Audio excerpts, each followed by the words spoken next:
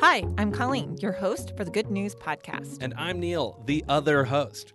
The Good News Podcast is your source for good news, fun stories, auditory delight, and sonic joy. We're bringing you all of this goodness from beautiful downtown Chicago. Today, I wanted to share some good news about two different bacterias. Bacterias don't get a lot of love, but recently, just in the last few weeks, I've learned about these two that really excite me. I'm jazzed because they both eat plastic. It has been a rough year plus for recycling, so these discoveries couldn't come at a better time. Of course, this goes without saying, using less plastic is definitely the first step, but we might have some tiny little assistants that could help break down what we've already dumped. First, we're talking about Pseudomonas putida. This is a bacteria that, given a good chunk of time, can break down polyurethane. I mention that because there are a ton of different types of plastics, and polyurethane is one of the tougher ones to break down. This bacteria can chomp on plastics as its only source of food and survive the nasty fumes that spew out from the process. And the other bacteria buddy along for the ride is actually, plot twist, a microbial enzyme created by a company called Carbios. They took an enzyme which breaks down the waxy coating on plants, made some tweaks, and pointed it toward polyethylene plastic to see what it would do. And mamma mia, this stuff works.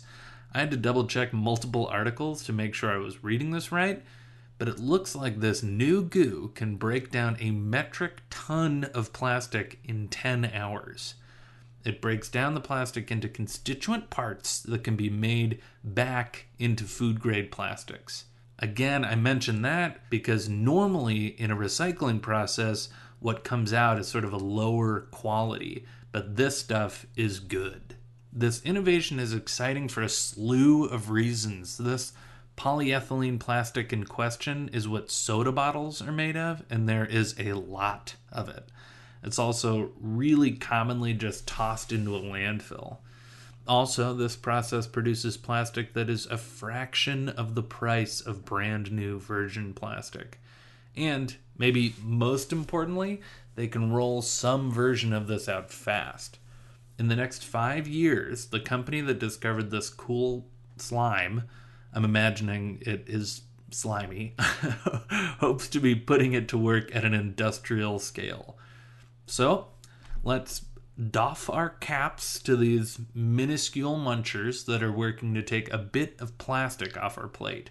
And remember, in that classic slogan, reduce, reuse, recycle, reducing is the best thing we can do. Thanks for listening.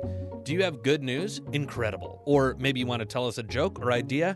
Excellent. Email us at hello@thegoodnewspodcast.fm. Or leave us a voicemail at 773-217-0156. You can also tweet us at The Good News Pod. And follow us on Instagram, too. And if you love the Good News Podcast, think about supporting us on our Patreon page. Most of our music is by Poddington Bear.